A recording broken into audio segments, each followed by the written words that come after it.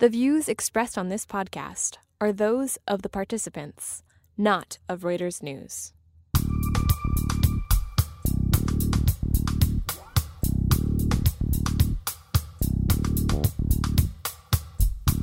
What comes next after Kraft Heinz's bid for Unilever melted away, and why allegations of sexism are a big roadblock for Uber? Those are the topics of conversation we'll be discussing this week on The Viewsroom, a conversation among Breakingview's columnists about the ups and downs of the world of finance. I'm your host, Jennifer Saba, and I'm joined today by my colleague, Anthony Curry. Hello, Anthony. Hi, Jen. All right, first let's turn to the mega merger that was not to be. Kraft Heinz's $145 billion bid for Anglo-Dutch conglomerate Unilever. If that deal were to come to pass, it would have married the Velveeta cheesemaker with the producer of Marmite. Yum. So joining us to discuss the deal and all the implications of why it didn't happen is our Dallas-based Breakingviews columnist, Lauren Silva Laughlin. Welcome, Lauren. Thank you for having me. So let's start. Friday, the news drops that Kraft Heinz had put out this bid for Unilever, and it's a huge deal. And quickly, like a couple days later, Unilever basically says, no way, go away. And then the whole thing seems to be dead, at least for the moment. Why don't you take us through a little bit of the mechanics, what happened and why it happened so quickly? Yes, it was fascinating. And what's interesting is that people seem to be relatively surprised that Unilever was the target. But, Kraft Heinz was kind of out there, and Mondelez was the one that everyone thought they would sort of take over. And then on Friday, a bunch of the food company stocks were down. So there was a lot of discussion about why it was Unilever. Unilever has this big sort of home products division, and it didn't totally fit with Kraft. But, $143 billion deal, everyone was, pretty excited. And then over the weekend, all of a sudden they put out this joint statement saying that the deal was off. There had been some pushback in the UK. There continues to be about foreign companies sort of coming and taking over UK-based companies. And I think the issue is that, Kraft is known, Kraft Heinz, which is a part of 3G and owned jointly with Berkshire Hathaway, is known to be a huge cost cutter. And even when Kraft and Heinz merged just 2 years ago, they went through a lot of cost-cutting processes. People had massive layoffs. So there is an aversion, not just with Unilever, but perhaps some other companies in the food industry, to being taken over by Kraft. So, one of the things that is logical about this deal is that Unilever probably could use some cost cutting. Their margins are nowhere near as high as Kraft Heinz. However, it's also known for a lot of other things, right? They do a very good job branding. They're investing, right, Anthony? They do a lot of climate control and water. Yeah, they're way ahead on that, and they're trying to grow revenues. They've been buying smaller companies, startups over the past few years that you've read about as well, right, Jen? So Dollar Shave Club and Seventh Generation. So they're trying different things rather than just being a mass generator of bigger profit, which is what 3G is trying to do. Right. And so you can kind of see why Unilever would be like, okay, we're allergic to this deal in that sense. But so where does Kraft Heinz go from there? Because their backer 3G, they want to go places and they want to put together deals. What do you think is going to happen? You kind of wrote about one smaller deal that happened, I guess, earlier this week. Where do you think with Popeyes, the restaurant brands basically bought Popeyes chicken here in the U.S. Where do they go from here? Well, that's interesting. So, yeah, if you looked across the sort of spectrum of food companies, Kraft Heinz by far has the best margin. So they sort of are taking this playbook. You bring up the restaurant M&A. That's a sort of different part of 3G. But again, sort of taking the same sort of from the same playbook of buying a company with lower margins, cutting cost, and then getting that sort of extra juice on the bottom line. There are quite a few companies within the food industry that Kraft could go after now. Mondelez is still sort of out there as one of those companies. General Mills, some have talked about General Mills merging with Kellogg. This concept of cutting costs in an industry where growth is fairly stagnant or pretty slow seems to be what most people are thinking about now, and M&A is really a great way of doing that. Right, so, Lauren, you talk about a number of companies here, but a lot of them have tried before to get us together. So Mondelez tried to buy Hershey recently, and others have got problems in being taken over. So I think Hershey has a voting block, and so do some of the other companies or brands. I mean, this is a sector surely which people might talk about deals, but it's a lot harder to get them done, it seems, than the talk would suggest. It's interesting. I think the same thing. And then on the other hand, if you look at what 3G did with the beer business, which is essentially roll up, a very bifurcated industry, a lot of people made the same arguments along the way. And there were some DOJ antitrust issues, and there were some sort of shedding assets here and there as a result of various problems. But 3G just forged ahead and got it done. So I think that, if there's a will, there's a way. If 3G Kraft Heinz decides that they want to gain market share in this business, then they will. And there might be some asset sales along the way, but I don't think that there's anything stopping it.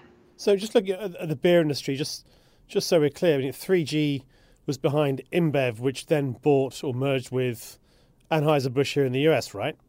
That's right. And then they bought some other assets, Modelo's. And then, in sort of a culminating deal last year, they bought SAB Miller, which also had gone through its own sort of acquisition spree along the way.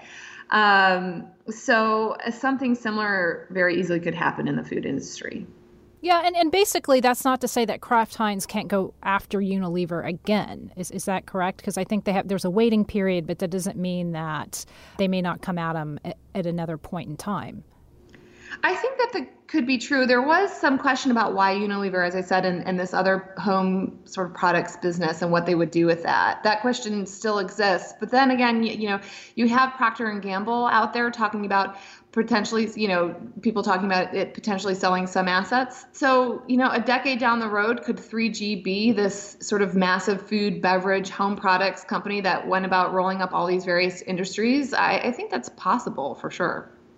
So, on the beer analogy is quite a good one, though, right? Because you've got AB InBev, which then buys SAB Miller, trying to get into new forms of business as well. So, I think back rather amusingly to the Super Bowl ad a year or two ago, where Budweiser attacks lovers of certain types of arcane craft beer, having just bought precisely that kind of craft beer brand a week or two beforehand.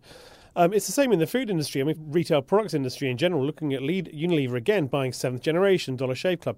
They're trying to get new products that appeal to, I suppose, millennials or more sustainable conscious buyers, at the same time as still having to rely on the same old businesses, which, like Kraft cheese, for example. It may well taste good, but it isn't particularly healthy. It doesn't taste good. Does it not? No.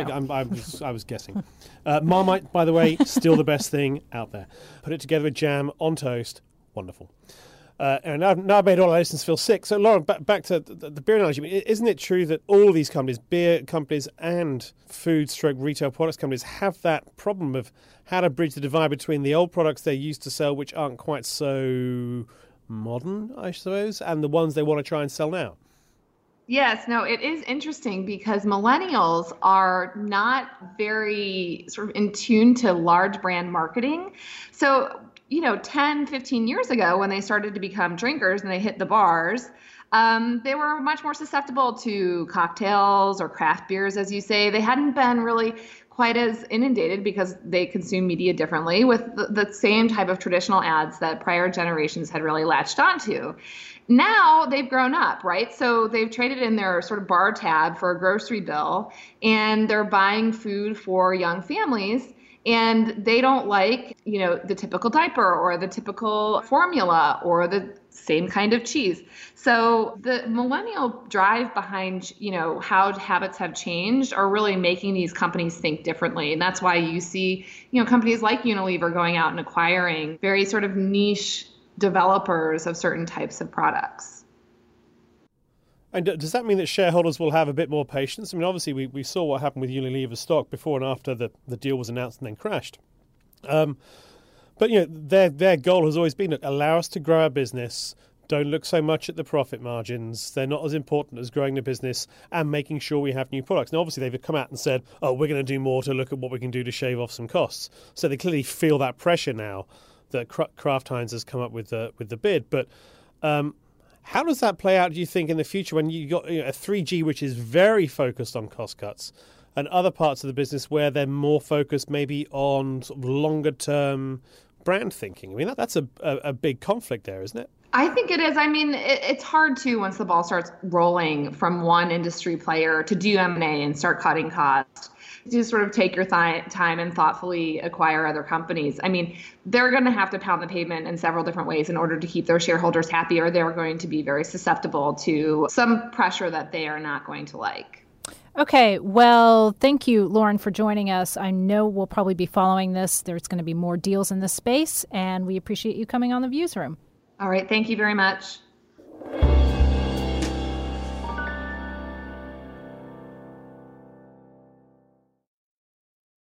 Okay, well, for our next segment, we really need to stop and talk about Travis. That's Travis Kalanick, the chief executive of Uber, the ride-hailing app which is under fire after a bombshell blog post written by a former employee which detailed a litany of offensive allegations, including sexual harassment at the ride-hailing app. It's bad form and it's bad for business. Jen, you had a look at this. Now, this company, I mean, it's an amazing company in many respects. What it's managed to achieve is got every single traditional taxi company in the US and around the world, it seems, up in arms about what it's doing for a business. But every few months or even every few weeks, it appears to do something outside of the regular business flow, which makes it look like just like it was from prehistoric times. And Jen, I mean, look, we've all read this blog post. I mean, it's amazing. Some of the stuff in there is, I suppose, in some respects, sadly, not that surprising. Yeah, it's not that surprising. So basically, Uber's whole motto is to break rules and then basically ask questions after they break all the rules and try and mop up the mess after they've done the stuff. Maybe breaking the rule of not being sexist would be a good one. Yeah, so let's start just internally, right? So those are externally, they're out there fighting municipalities. They're trying to fight the taxi industry. They're trying to say that their employees aren't employees, they're contractors. You know, all these things are happening externally. Internally, we get word of this woman who used to work at Uber and now she's at Stripe, I believe. Yep. And she goes off on this blog post about all the various instances of gender discrimination and sexual harassment that she experienced when she was an engineer at Uber, which women engineers in and of themselves in Silicon Valley, they are unicorns. They're a rare breed. Yeah, the original unicorn, not the $1 billion companies. Right. But. Yeah, so you know, there are very few women in this area of technology, and she was one of them, and it was incredible. Again, these are allegations, so we don't know if these are true, but she said, like, basically her manager had propositioned her for sex. She went to report it to HR, and HR was like, just kind of brushed her aside. And it's not a big deal. It's the first time. We'll have a word with him. And then it turns out that it seems to me like virtually every single engineer or woman she met in the company afterwards said, he tried the same with me. We know this guy. Yeah. We know this guy. But I think, possibly the thing that really got me was, so Uber wanted to order all these leather jackets for the engineering team.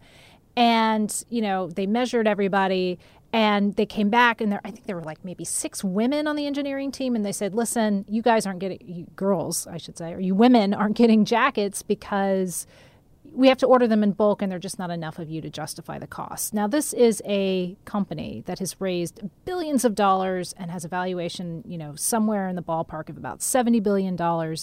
Costs to me that can't be an issue. Yeah, they have no problem spending money at this company. They could probably buy 6 leather jackets for their women engineers. And to me, I was like, wow, that is, again, if this claim is correct, just that is so tone deaf. And it, there's no surprise. A lot of Silicon Valley is like this. There's lots of sort of swirling allegations, claims, what have you, about just women having a very difficult time breaking through and kind of getting into the boys' club, which you think was just part of Wall Street. Yeah, you've got basically the full litany of what sexual discrimination comes across as. So I think we both agree that the information about the leather jackets is just, it's so banal and yet sums up everything about sexism. Yeah. And basically in general, not just at Uber or in Silicon Valley, but in general, just the fact that, we'll just leave you off because it's not worth it. Yeah. You've also got the enabler, the female enabler, it seems, in the form of one of the people in HR who was constantly defending the firm and then made it seem as if this woman making the allegations, what's her name? Susan Fowler. Was right. the problem because she was always making the allegations, so maybe it was her fault. Yeah, it was her fault, which is also just beyond. It's just, again, if this is the case, that I don't know how anybody can justify that kind of behavior. So it's not only the blog post that hit, I think it was on Sunday, but it was Uber's response that I find also fascinating. And basically, Travis Kalanick went out, wrote this memo, decided to hire former U.S. Attorney General Eric Holder to conduct this internal probe. Now, the memo is first very, very hard-hitting, saying if this is true, we're going to investigate it. If it's true, this is a real problem. It shouldn't be happening. So unlike, say, when he's taking on municipalities, he's not being obnoxious. He's actually saying here, we will deal with this. Yeah, and to his credit, he basically, addressed the issue head on. He didn't try and, brush it aside. He didn't try and, say that this woman, whatever her allegations aren't true. He's like, okay, we've got to take this seriously. We've got to do an investigation. We have to do an internal probe.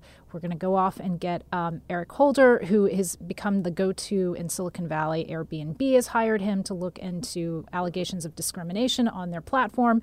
So, okay, that's great. But then you kind of have to wonder, how did you even get to this place to begin with? Like, this is something that Uber should have been making these kinds of internal checks. These are obvious internal checks to make. Yeah, it seems very institutionalized. Another thing that she talks about is how various male managers were fighting to keep, first of all, fighting amongst themselves to backstab each other or executives, but also how they wanted to try and keep, I think that's right, women on their team just so they could say, we've still got women on our team. Right. And so just to put this in context, Uber has roughly about 15% of women that represent their technology workforce, which is in line with Facebook and Google. They're roughly at about 18-19%. So it's ridiculously low. Yeah.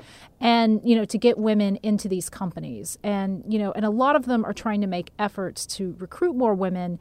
But again, those numbers and those percentages, to me, it's still pretty low because this has been an effort that's been going on for several years. It's also a rarity to find women in senior positions in Silicon Valley. Now, you've got a few examples, like Marissa Mayer at Yahoo. Now, regardless of the issues there, she at least is one of the few CEOs. You've got Sheryl Sandberg at Facebook as COO. And obviously the finance chief at Alphabet, Ruth Porat, who came from Morgan Stanley. But the fact you can name these people, as opposed to saying, well, there's lots of them, is part of the problem, right? There are just so few of them. And because there's so few of them, the whole idea of sexism and sort of gender blindness, or however you want to describe it, can only get worse because there are not enough women at the top to sit here and say, hey, you know what? This is a problem. You can't act this way. Let's take it back to Uber. Obviously, this is a company which may well be looking to do an IPO. She said it's raised billions of dollars. It's worth $65-70 billion now.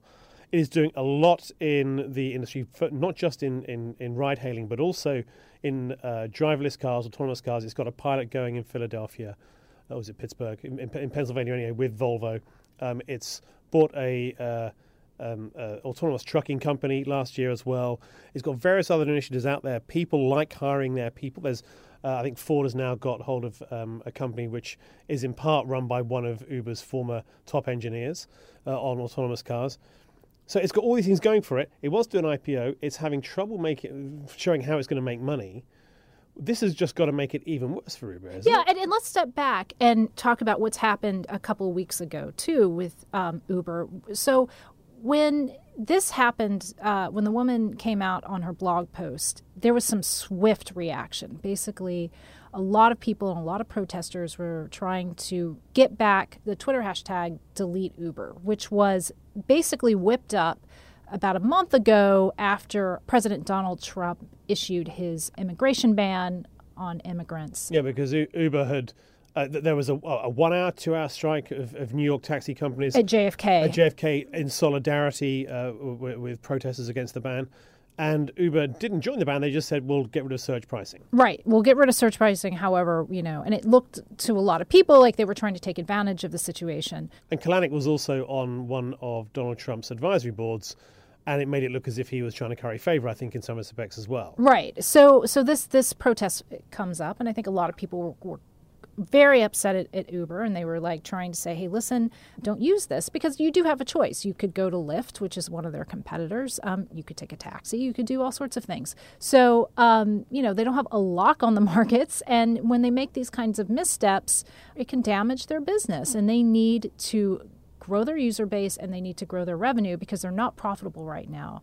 And they are basically, it's going to be difficult, I think, for them to come out in an IPO.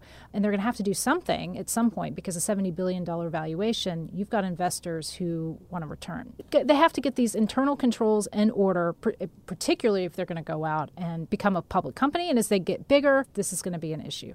Okay, well, Jen, thanks for talking us through that. I'm sure we will be returning to Silicon Valley, sexism, Uber, all these topics, quite possibly, as we discovered, in the same breath again. Thanks for that. That's our show for this week. I'd like to thank you, Jen, both as co-host and as one of the lead contributors this week. Also, thanks Lawrence Silver-Laughlin for joining us on the line from Dallas. And thanks to our producers, Bethel Habty and Andrew D'Antonio, for this week's show. Check us out every day at breakingviews.com. Do subscribe to The Viewsroom on iTunes. And please do share your opinions about our show. We really do want to know what you think of what we're doing, as long as you're not too rude. Tune in next week for another episode of The Viewsroom. Thanks for joining us.